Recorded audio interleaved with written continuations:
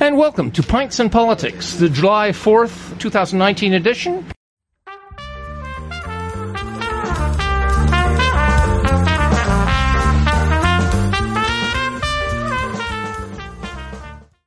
Joining me tonight in the studio is our guest panel on all things political. First of all, Kawartha journalist and former mayor of Peterborough, Sylvia Sutherland. Peterborough This Week journalist. Peterborough This Week journalist. Slap on wrist. Campaign manager, activist, and political watcher Lauren Hunter. Newly elected Curve Lake councillor and former NDP candidate Sean Conway. Good to be in Canada. Yes. Playwright and math teacher Tim Etherington. Editor, writer, and podcaster Donald Fraser. Welcome all, and thank you very much. Before we jump into the mud pit that is our political menu this evening, Sean, could you tell us a bit about the council, how long your term is, what are you responsible for? Well, so I'm really grateful that the people of Curve Lake have given me a really wonderful mandate to sit on council with a wonderful group of people. We sit for 3 years. Oh. It's an exciting time. We're learning a lot. There's a lot of new faces on council, a lot of qualified faces who I'm really excited to be involved in making Curve Lake a great place. How many councillors? There are 8 of us. Right. And 1 chief. Wonderful. Thank you very much. All right. Now, as usual, tonight, at least we'll be touching upon all 3 levels of government that have influence here in Peterborough and Ojibwag. East City, or Ashburnham Ward, that lush, sleepy, tree-filled neighborhood on the east side of the Otonabee River, is experiencing unprecedented growth in residential development. New schools going up, housing developments going in, apartment buildings, and so on. But have the city's planners made sufficient allowances for the resultant increase in population and vehicles? On the eastern edge of East City, for example, there are only 3 ways across the Trent Severn Canal, and 2 of them are single lane. The McFarland Bridge and the tunnel under Lock 21. Are the main roads, such as Hunter and Armour, sufficiently wide to accommodate the inevitable increase in traffic? And will this explosion in residential development do anything to alleviate Peterborough's housing crisis? Yes, Donald. Mr. Fraser, sir. You ask very good questions, and they are in fact questions that I asked both E-City councillors, Keith Riel and Gary Baldwin, as well as the mayor. I was lucky enough to hear back from Keith, who passed it on to staff, and Gary, who has offered to meet me for a hot beverage, although this time of year I maybe could use a cold beverage. The questions are many, and you bring up the access points. Not only are 2 of those one way, but they are also all feeding into residential areas. Particularly McFarland and Mariah are just dropping right into major residential areas. So they're not arteries, they're not major thoroughfares.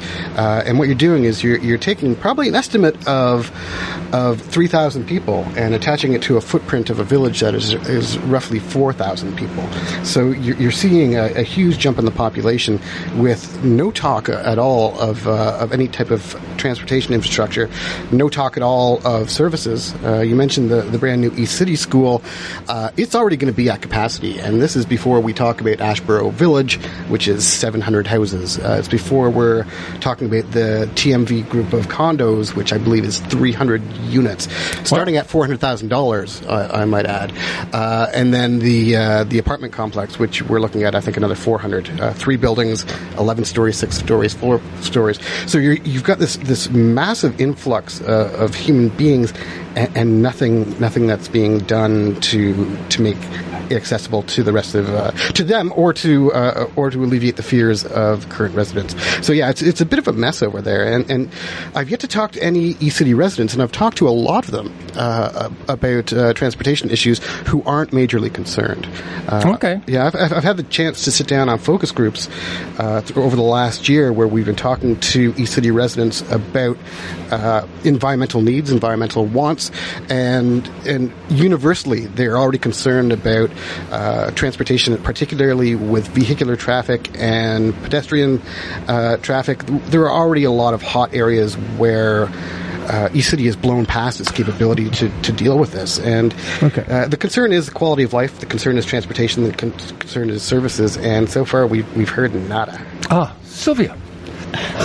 I agree that the transportation system, as now established, is not adequate, I don't think, for what's happening. Growth in East City has come slowly, actually. The growth was to the west. And, 70 years ago, we did plan ahead for growth. Right. And that plan is still yet to be implemented, and whether we really did. Right. But ideally, you do plan ahead. I can remember Hazel McCallion speaking up here, when I was still mayor, the last term around, somewhere 2000s. And she admitted that Mississauga had not done this. And that, indeed, that is something you should do. And she said to me later, I was trying to give you a leg up on the Parkway. No, and I don't know what the answer is at this point. One thing that may be beneficial, though, or it may benefit, is public transit. That as the city grows, hopefully you'll reach a population base at some point that makes public transit truly viable. Right. Which it isn't. It hasn't been in Peterborough. It's always been heavily subsidized. Yes. And so the growth to the east may assist that. But as we sit right now, I think there really is a potential, problem ahead of us, and not too far ahead of us. One small thing on the planning, Sylvia. You're absolutely correct. There have been plans made, and in fact, if you take a look at the master plan as it stands right now, they have areas that are intensification nodes and intensification corridors. None of this is listed as either a transportation node or a transportation corridor, and I think that speaks volumes as to whether or not this was actually planned. Well, I don't think they did foresee the amount of growth at the speed at which it's happened. Okay, well, thank you for that. This will be a story, no doubt, we will come back to, as growth is not going away.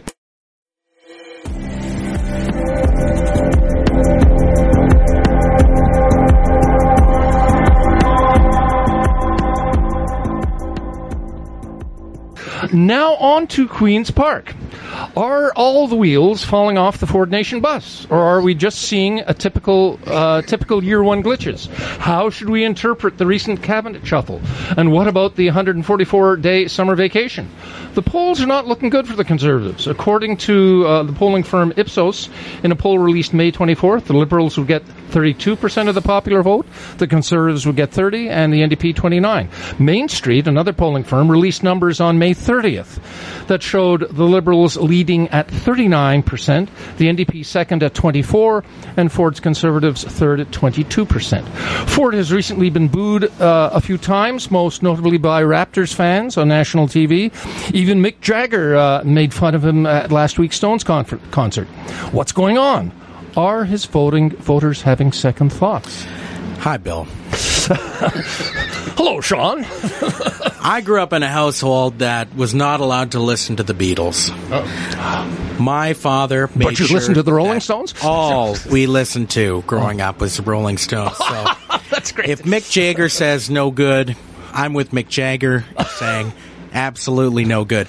We have a government that's about to take an unprecedented 140-day vacation from the legislature. Is it, though? Because they're still making announcements. Yeah. Right. Just because the legislature isn't sitting doesn't mean that there are changes and proposed changes coming to different programming that people and families depend on. With what we saw in the cabinet shuffle, we saw an attempt at the government to press restart, specifically with the firing of Dean French. Right. Dean French, the notorious chief of staff for the government, who, with good work from journalists, we saw as the puppet master behind the curtain. The most important thing that we always remember is that it's not changing the channel on the Premier and his office that has made these changes, but it's also to the MPPs who signed up, and they might have supported Christine Elliott, a very, very reasonable Tory, if there was ever such a thing, or even the more unreasonable Tanya Granick-Allens and all those who were involved in the process of a new leader for the Progressive Conservative Party in Ontario. Things are changing in a big way where we're seeing a lot of public upset, and anything blue at this point. Now, we're seeing that from a majority of citizens in Ontario, whether that be the 60% that did not vote at any way Conservative in last June's election. But we're also seeing, the government trying to get away from that. But I don't think that that's really having the effect that it was. You can change the cabinet, but at the end of the day, those same people are in charge of government, regardless of the chief of staff or not. Doug Ford is still the premier. Right. Lauren. Just going to quibble on one point and be clear that I am no apologist for the Conservative Party, provincially, federally, or wherever you choose. We would never accuse you of that, Lauren. But I will say that I think it is a little unfair to call it a vacation. That in fact, amongst constituency level staff, the time that MPs or MPPs spend in their riding is often referred to as like it is a break when they go to Queen's Park or they go to Ottawa. That there's so much work that happens at the constituency level, and that's because there's an expectation from the community to see their MP and MPP and other folks out and about. So I think there's a lot of good work that happens here. And as you point out, it's not to say that things aren't still actually going on in the government. So I think lots is happening. The legislature's not moving. That's what's not happening. Laws are not getting passed. Motions are not happening. You're not seeing that daily. And they're out of the news that way, right? But they haven't been able to keep themselves out of the news altogether. And I think, Bill, one of your questions was, was this just sort of first year glitches? And I mean, if you think back to the very extended honeymoon period that the Trudeau government enjoyed, in fact, if I can recall pundit after pundit declaring week after week, well, that this was the end of the honeymoon. No, now this is the end of the honeymoon. No, we were wrong before. 3 months down, this is the end. So I think this isn't just first year glitches. I think there's been, it's not a bug, it's a feature of this government.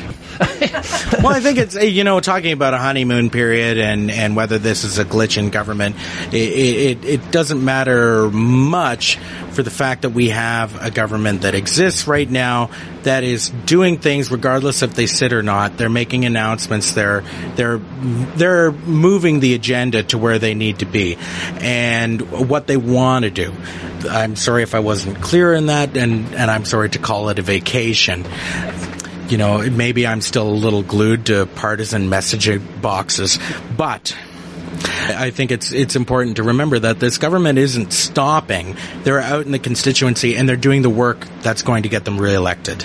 Well, the question is will we see Dave Smith answering his emails and his phone calls? So if we're not on a break, then he's got some work to do. I've never sent him any. Oh, no. Tim. It's less a vacation than it is a witness protection program. This is transparently an attempt to hide Doug Ford in the lead up to the federal election. But I think saying, these first year stumbles and glitches misses a larger point. I've joked before that Doug Ford is just a bad Trump cover band. And I think that analogy holds true. But this is the way politics is done now. Too many people choose their political leaders like they serve Pinterest or Tinder. And so you only need to get a message, and the message that usually works is outrage, and you do your Orwellian sort of hatred of someone, like it was Kathleen Wynne, and the Conservatives and the NDP are doing everything in the federal election to make it Justin Trudeau. And then you just pick the person who shouts the loudest and points the finger the most deliberately. But what we see in Doug Ford is a gross example of this, where let's recall he had no platform, and he has very limited skills as a politician. He's a terrible public speaker. He's not a particularly warm person. So he does the Trump cover band thing badly, and then when he gets in trouble, he has no personal appeal to pull himself out of it. I mean, I don't think this is a first-year stumble. I think it's going to be a really painful next 3 years for Doug Ford. I don't see how he brings up his personal popularity because he doesn't have the skills to do it. Sylvia. Yes, you asked. I think there's probably throughout the province a fair amount of voter regret right now, but I'm not sure Doug Ford is that bad a politician. My comment, by the way, was tongue-in-cheek when I said it's a good thing they're on vacation, because I know a lot of damage can be done when they're not on vacation or on hiatus or when the House is not sitting. But Ford, I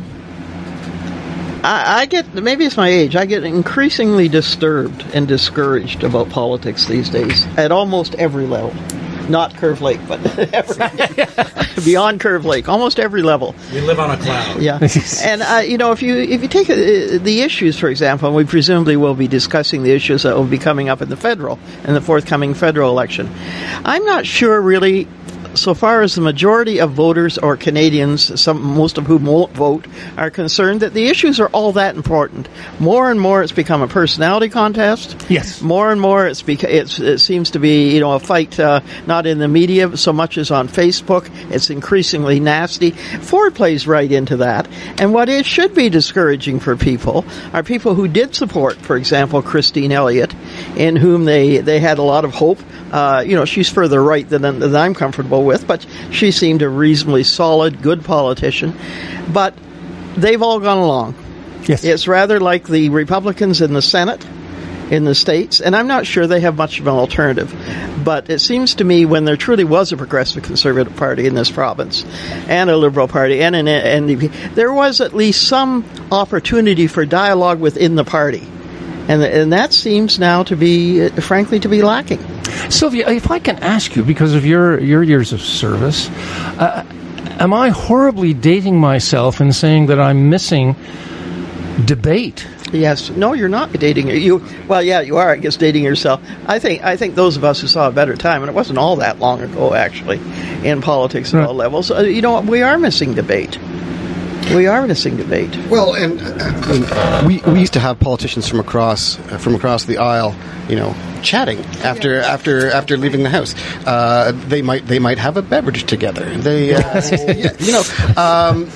the level of animosity. The reflection of the animosity that we show in our day-to-day culture, particularly online from the safety of our own computers, yes, is being reflected in our politicians, and they're acting as a perfect mirror for what we're throwing up there, and that's scary. It means that issues like climate change, when it comes to issues like truth and reconciliation and conditions on reserves and all these things, they don't stand a chance because the politics of the personal have stripped any meaning from policy.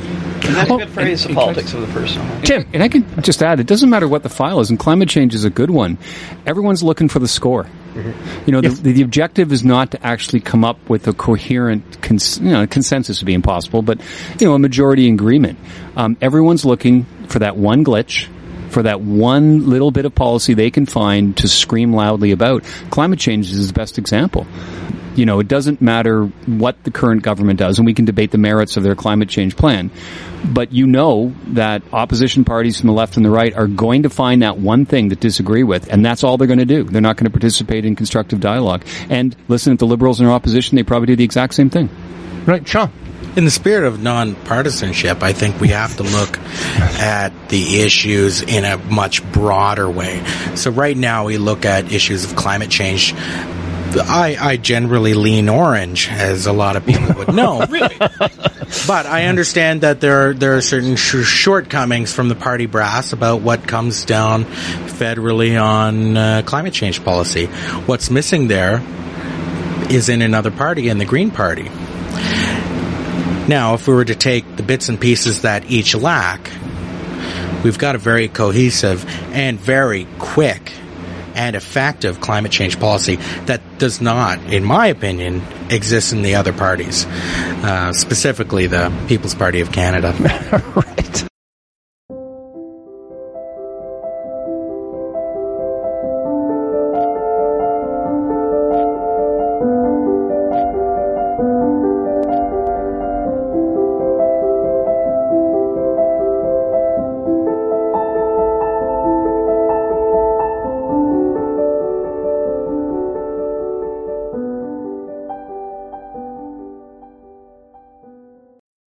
Our MPP, Dave Smith, did not get a cabinet seat in the latest shuffle. How's he doing in our riding? You know what? I'm going to tell a personal story here, and during the election last year, I got to be pretty good buddies with Dave, and he's at the base level, regardless of policy. I like Dave. We get along just fine, and I want that for the record because a lot of people don't think that. But I really respect him and I really like him because he's worked pretty hard at what he's done. Right. And he had an idea to run for a party, and he did very well, and congratulations to him. Last week, Curve Lake Council was sworn in. And it's the first time that we've invited the public to come. We had the media come. For the first time ever being involved in something there, we had the media come. And also the parliamentary assistant to the Minister of Energy, Mining, Northern Resources, Energy, and Indigenous Affairs, but it's not called Indigenous Affairs anymore anyways. But he came by. He gave me a tobacco offering, and that was a very sweet thing to do. And kudos to Dave for actually doing that. Okay. As a parliamentary assistant, I believe he's held that portfolio before. I don't remember which minister he was under, but do you remember? It was Parks. And parks are a big part of here. And this area, this Peterborough Kawartha bubble that we live in, there's a lot of parks. Right. And I wish all the best to Dave for what he's doing and what he has done. He's done okay on that. Okay. Sylvia. It came to my ears not very long ago that Mr. Smith, Dave Smith, I remember, has said that he feels I'm out to get him. No, well, I wrote 2 critical columns, and they both had to do with civility in politics, and they both had to do with his interaction with the medical officer of health in Peterborough. And I think his interactions on 2 occasions there were absolutely terrible, and they showed a lack of civility on his part. Now, having said that, I am not out to get Mr. Smith. I wish him well because I wish the riding well. Yes. And for what I understand, and I've only met him a couple of times, he can be a very nice fellow. So first of all, I'd like to assure him I'm not out to get him, but I am there to watch him. That's part of my job. Yes, you're a journalist. Yes, I am a journalist. Yes. But I'm trying to reconcile in my own mind the Dave Smith you were just talking about with the public Dave Smith that he's had on display, and also with what I understand is a lack of response frequently to messages to his office, messages to himself. And I do know I had a friend who wrote him a critical letter and didn't hear back. Should have had at least a recognition that the letter had arrived. But I think he has to, I don't think he has to learn the game. But I have to assure him I'm not out to get him, but I am there to watch him, and I think that's part of the job of the media. Indeed. Lauren? I was just going to comment in terms of, the Dave Smith, I guess, that you're seeing in these personal interactions versus the one who's out in the public, and make the point that because of where our politics have gotten to, I think that we cannot separate the person from the party.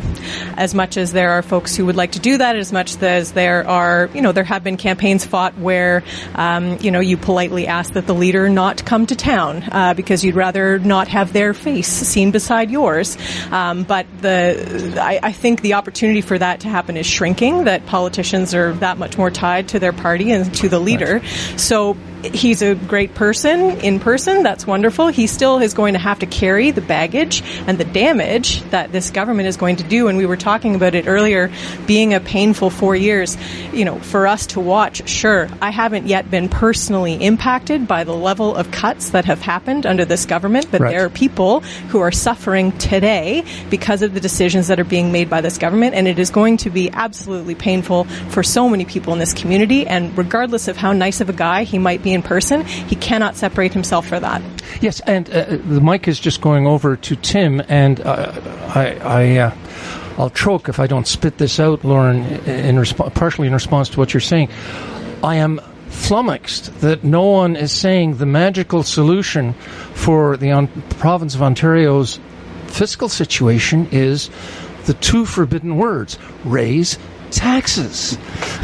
Tim. Or keep cap and trade, which would have done it as well, unfortunately. Yeah.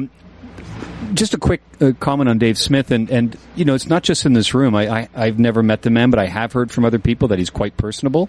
I have a colleague at my work who's done coaching with him and says, I have real trouble reconciling this public profile that he puts out there with this man that I knew, working tournaments with him. So whatever that is, but, you get into a group mentality, and I'm speaking out of my experience both as a teacher and many years as a bartender, that people fall into a group and start adopting group behavior. And I kind of read Dave's social media outbursts, which I, by the way, have been severely curtailed, as being a sort of that sneering disdain. Seems to me a symptom of what's actually going on in the Tory caucus. All right. Sean. I also think it's important that I clarify that I'm not unscathed from Tory cuts. Yeah. In my community, we've received quite a beating.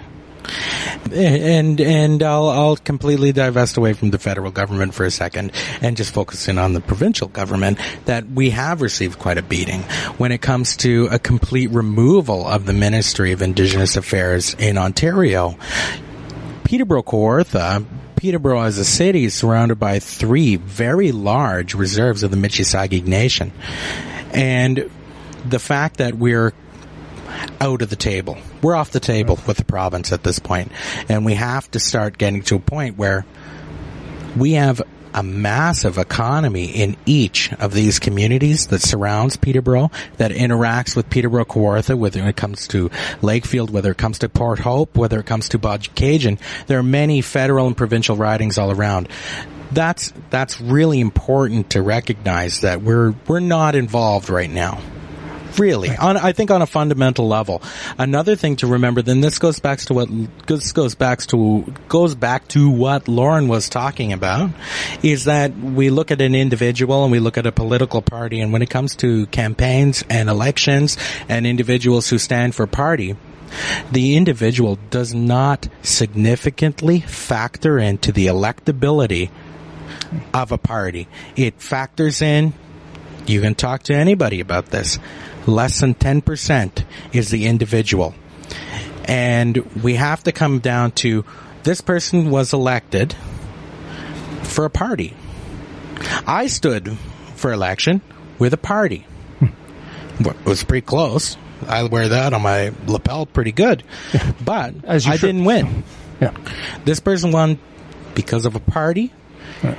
They are beholden to that party. Right. Sylvia and then Donald. Yeah, very briefly, I think in recent elections in Ontario, in Peterborough, not so much in the last federal election, but certainly and in the United States to some degree, elections have been lost rather than won. Good point. In fact. Yeah. Donald. I just want to talk about just touch on that dichotomy that we're talking about with Dave Smith.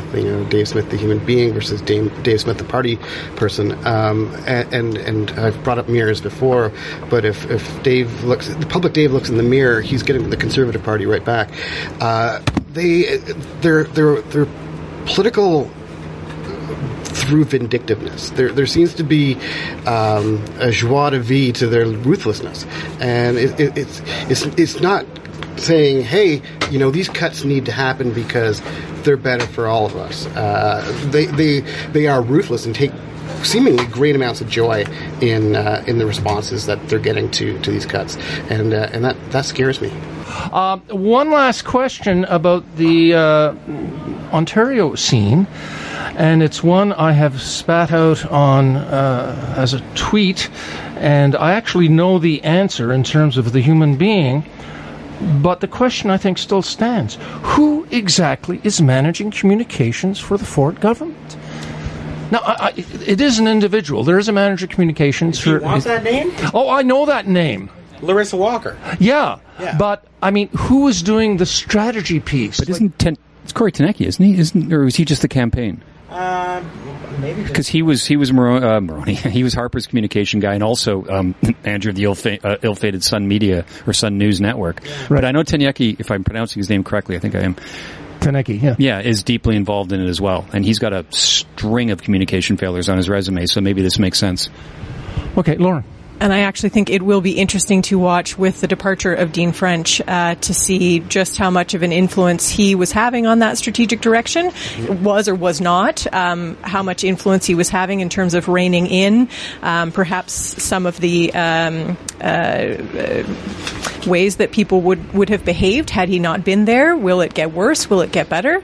I think that remains to be seen, and probably we'll know the answer when the legislature returns after the federal election. election, because while it may not be a vacation, that was certainly a very purposeful action to make sure that Mr. Ford and his cabinet and party were out of the news as much as humanly possible to assist Mr. Scheer. Over to Tim. Just going to add one thing. When a party wins an election and becomes a government, Lauren was touching earlier on the honeymoon phase, and that happens externally, the commentators and pundits. But within the party itself, obviously there's a feeling of great exhilaration. I think, and those who have run for election and successfully, I'm flanked by two of them right now, know that the best day of any term is the day you get elected. And it goes downhill from there quite often. Your certain popularity does. And so a lot of people get seduced to this idea that they are kings of the world and they can get away with anything. Maybe not anything, but they get this idea that they can do that. And we saw that behavior from the Ford government. We actually saw the behavior at times from the Trudeau government. Some of the gaffes was because they got a little too cute and they figured that Trudeau's popularity could paper over wincing kind of public appearances. And it's a cautionary tale to any future government. Once you've won, don't assume the adulation you're getting on election night is going to last very long. I knew better than to think I could get away with anything. And I was right. Reelected. Yes, Sean. This ties exactly into what Sylvia just said. So the Curve Lake election results were delayed by a day because we did paper ballot and we waited a day. So I was elected. And I decided, it's going to be a wonderful time, and I'm going to invite some friends over, and we're going to have a wonderful little fire in the backyard. And I had a great night, and I went to bed, and I'm feeling so up on myself, and I'm gee whiz, we're going to get so much good stuff done. I'm so happy. I'm so good. And at 5:30 in the morning, my wife wakes me up and says, I think I'm going to have the babies. You need to try. And so no, they're not here yet. This was a false labor. But it was immediately, it's like, okay, it doesn't matter. Whatever happened, I have to deal with the reality of my life. Good for you. And this is exactly what this is. And luckily nothing was wrong. She just had to, one of those things. So I spent a good 15 hours in the hospital the day after being elected. All right. Now Hallway Healthcare, by the way. Oh, yeah, all right. Good to know.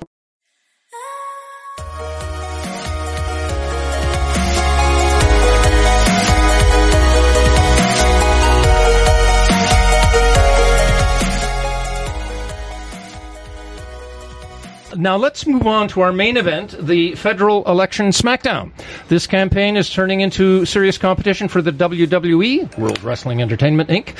So far, this campaign is turning out to be nasty and replete with fake fighting, according to Eric Grenier's poll tracker on the CBC site, which is on behind us. National aggregated poll numbers showed the Conservatives ahead at 35.1. The Liberals, that's percent of the popular vote. Liberals second at 29.8. The NDP third at 13.8. The Greens fourth at 11.6. And PPC at 3.4. This was on the 26th of June. Now, Grenier posted new numbers the morning of the 2nd, and the Conservative lead apparently is shrinking. The Conservatives are now at 35%, just down a tenth of a percent. The Liberals jumped to 30.6. The NDP dropped to 32, and so on. And the PPC was at 3.4. Yesterday, on the 3rd, he refreshed his numbers. And again, the trend is holding. Now the Conservatives are down to 34.9. The Liberals are up to 30.8. And the NDP 13.3. Greens at 11.3. And so on. Conservatives are ahead everywhere west of the Manitoba border. Liberals are ahead everywhere to the east, albeit not much in Ontario and Atlantic Canada, although just recently the Ontario lead is now up to 4 points. So in some regions, the Greens are ahead of the NDP. What, if anything, do we make of these numbers? And in Ontario, does Scheer have a Ford problem? And do you agree with these polling numbers? Or are polls, like summer weather forecasts, to be treated with extreme caution? Tim? I just want to speak to reading numbers for a second.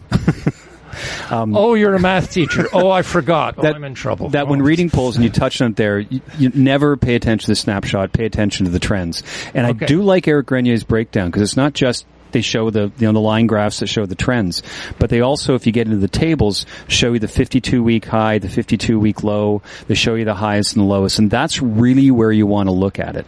And the polls definitely, just with the last 2 months, have certainly been much better news for the Liberals and seem to be trending that way. However, also in a national election, in Canada, the national number doesn't mean that much.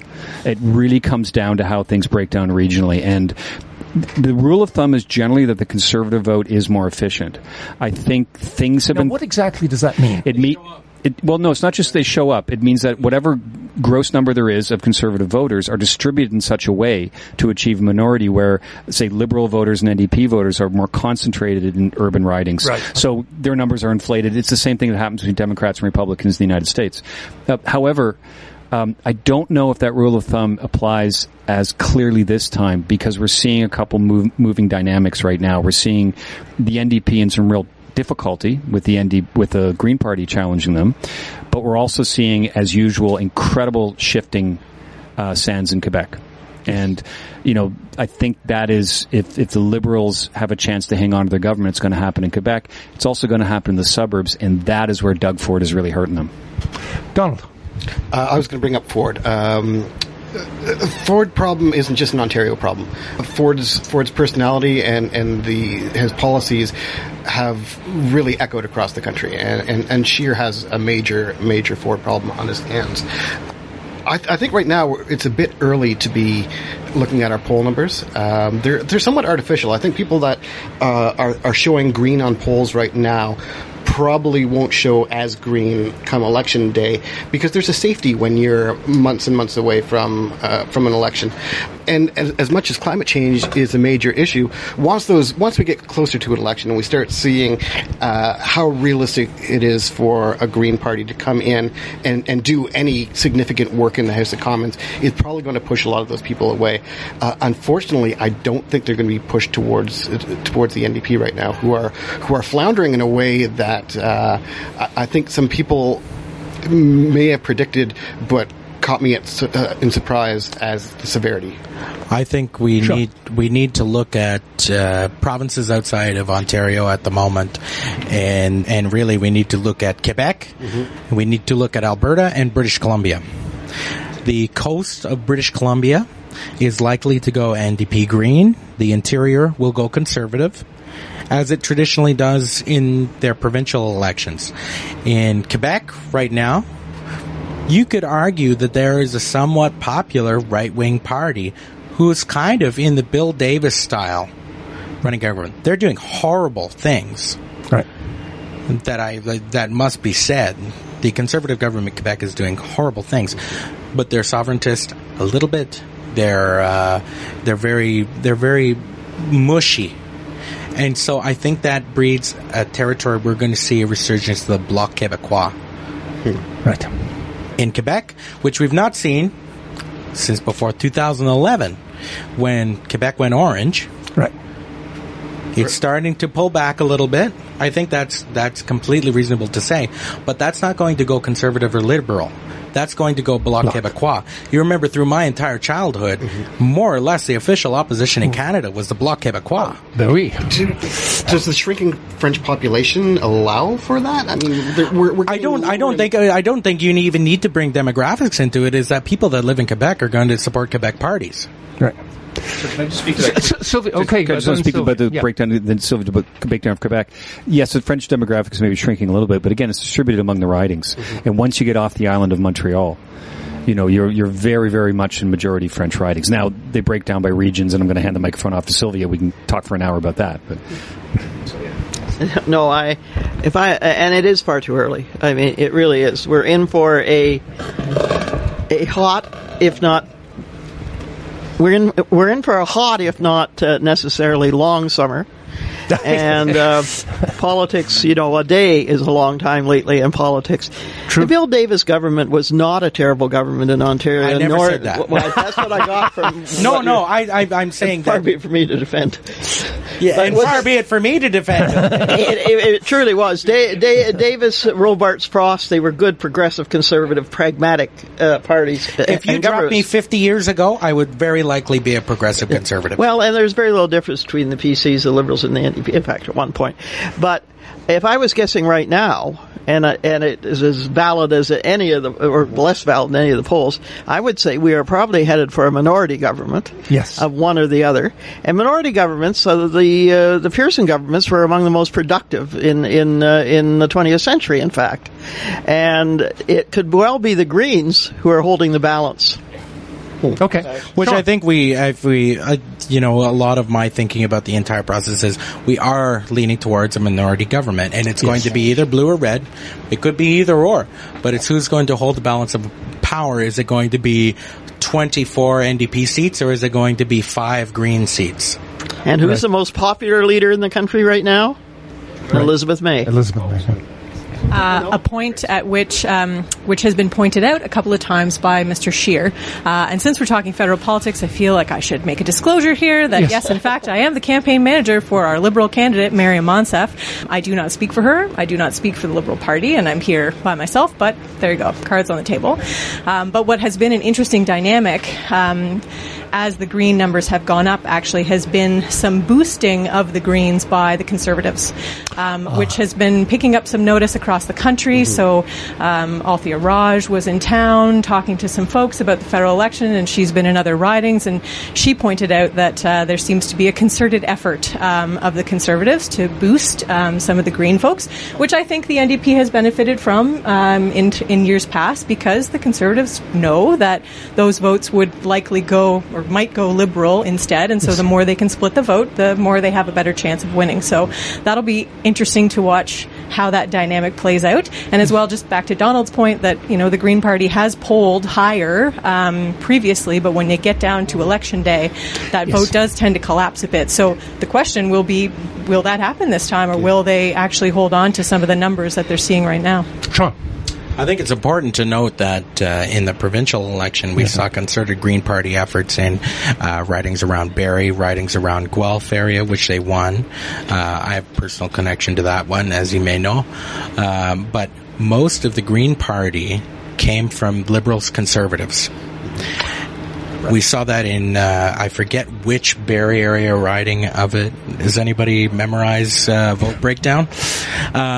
Anyways, there was a riding, I believe it's Barrie Innisfil, where the Green Party did very, very well there. They do very well in Prince Edward Island, as we saw. They've done very well in New Brunswick and British Columbia, and also in southwestern Ontario. But we see that demographic breakdown.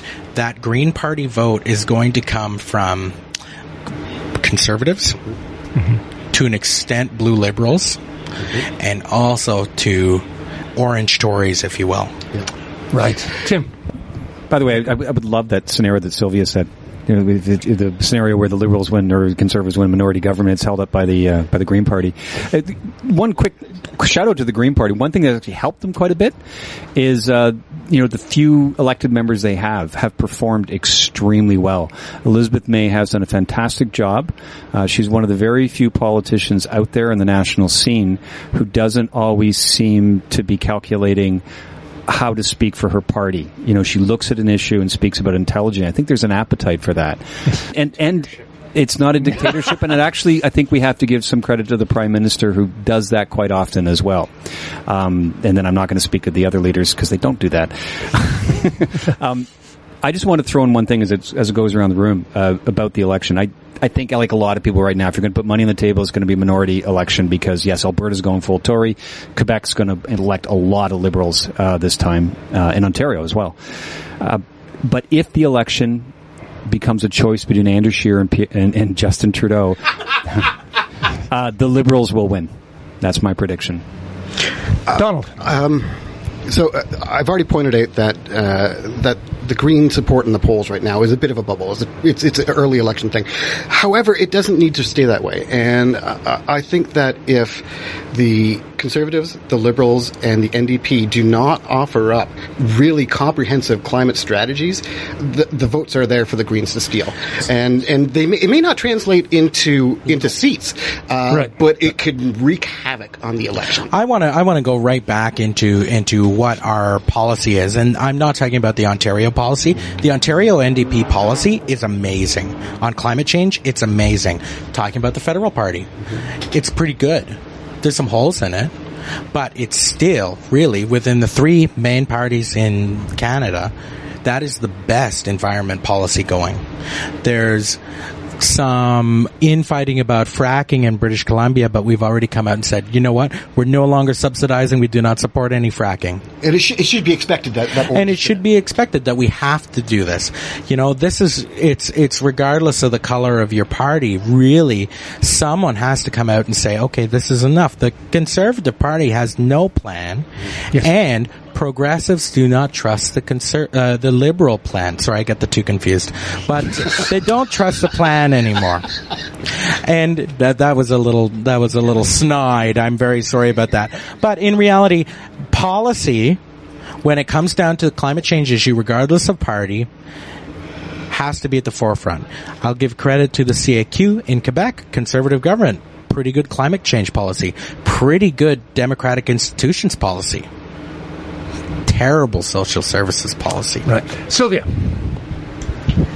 I know. Well, we are, I think, going to move into the role of the media in all of this. We are indeed. Well, I'd like to get there right now. Okay, let's get there. And well, we can go back to the other. I mean, I'm not trying to dictate the direction, but it just occurred to me regarding the Green Party locally and what was happening at Checks. Mm-hmm. Checks kept saying, long after the local Green Party candidate had been nominated, who is Brock Grills, that there were two nominated candidates. This was leading up, among other things, to the NDP nomination in Peterborough. There are two nominated candidates, Marion Monsef and Mike Skinner for the Conservatives.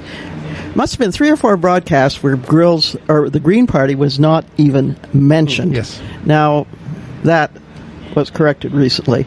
But, you know, the media has to be very careful, really. And there's more to say about the media later. But locally, I found that a rather distressing situation, now, frankly. If I could just piggyback on Sylvia's point about the campaign itself, and of course including the media, how ugly will it get? What have we seen on social media so far that gives us hope that our better angels will prevail? Or on the contrary, are the hounds of hate and crazy already off their leashes and not to be restrained? The malicious takedown of Justin Trudeau on social media has been quite devastating, and so far, some extent effective. I hate to say this because I miss thoughtful debate about policy options. While I'm not a fan of some of Justin Trudeau's decisions, such as electoral reform or TMX pipeline, I'd like to hear him debate issues like housing affordability, the carbon tax. So far, there has been no opening for such a debate. Will Canadians tire of personal insults and character smears? What do policy geeks do? Will we ever get substantial discussions on policy such as emissions reduction targets to lower global warming, or will it all be high sticks, spearing and tripping right through to election day? Just briefly, in Ontario, we've just seen a provincial election where the winning party did not have a platform. There was literally zero policy talked about during the election, and I'm saying that's one of the directions it could go. I don't think it's going to be quite as dire as what happened with Ford's Conservatives in Ontario, but we talked about this earlier in the show. Discourse is not there. Debate is not there. And even the ability to just have a conversation amongst fellow politicians or amongst voters on different sides of issues is really, really, I don't want to say dead, but pretty close to it. Debate is got a very weak heartbeat. Yeah. Tim? Yes, on social media, it's going to be very, very ugly. Yeah. You know, I think that's a given, and it already is, and our political discourse is ugly. I don't see any other way around it, except, you know, social media entities live and die very quickly. I don't think Facebook will have anywhere near the influence it had in previous elections. I think Twitter is becoming more and more of its own bubble right now. You know, but I actually want to pick up on what Sylvia said about the sort of mainstream media. And I read an article earlier today by, I think I have this name right, Rebecca Traister, a writer in The Cut, which I think is New York Magazine, New York Times. thecut.com, and it talks about the punditry class in the United States and their inability to actually see emerging candidates. And I think we can look on this in sort of an industrial level in terms of the media business right now. There really aren't a lot of jobs, and certainly you wouldn't recommend a young person to get into media unless they did it because they loved it. There's no money in it. There are hardly any jobs. So those that have the jobs have been there a very, very long time.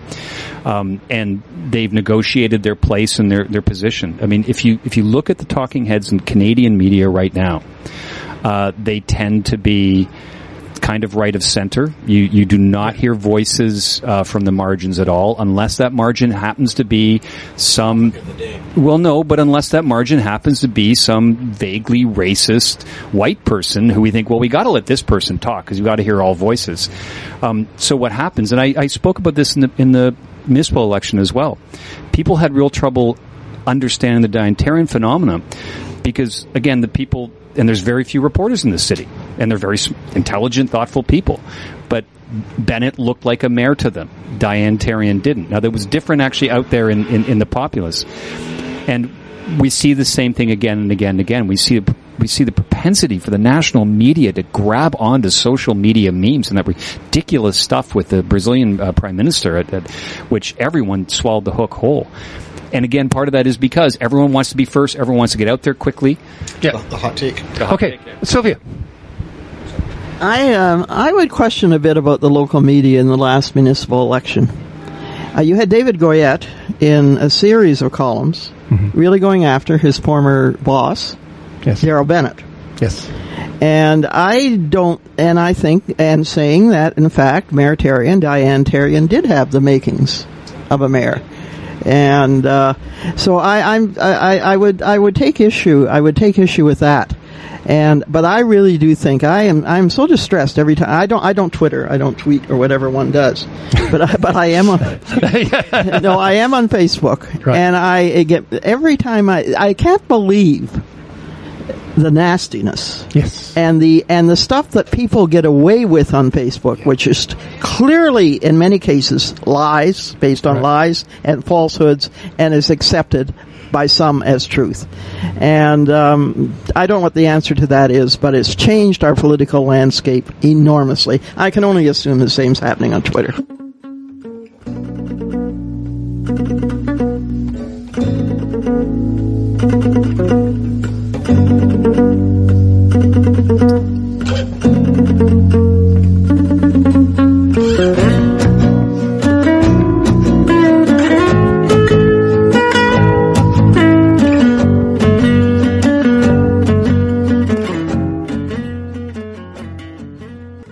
Okay, and we only have a few minutes left. I just wanted to ask you, which candidates, leaders, and so on are having good campaigns? Which need to call a timeout and regroup?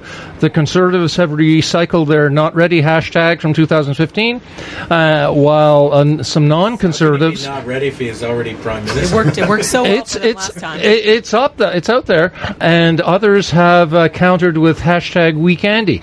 Is the Green Surge for real? What does Jagmeet Singh have to do to get more media attention? And will Maxime Bernier's party, the PPC, be anything else other than a minor spoiler for the Conservatives? Only Etobicoke.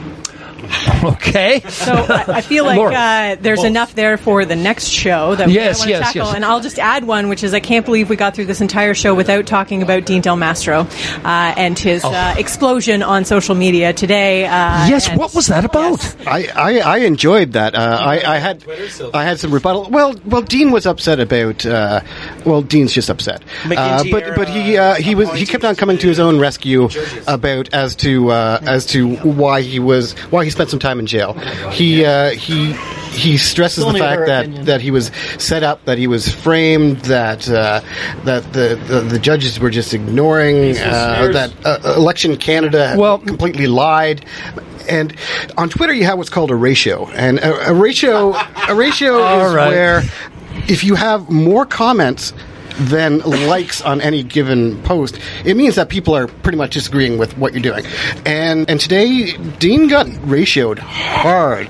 So he made some comments and then just got buried. I just need 30 seconds. 30 seconds. Ratioed, unfortunately, reminds me of recycled, and I'm afraid this, from Mr. DeMastro, this is recycled. This has been our 11th program of 2019 and our 4th show of the summer season. Please join us in 2 weeks on Thursday, July 18th at 92.7. We'll be talking with healthcare professionals and mental health counselors and other community representatives about the opioid crisis.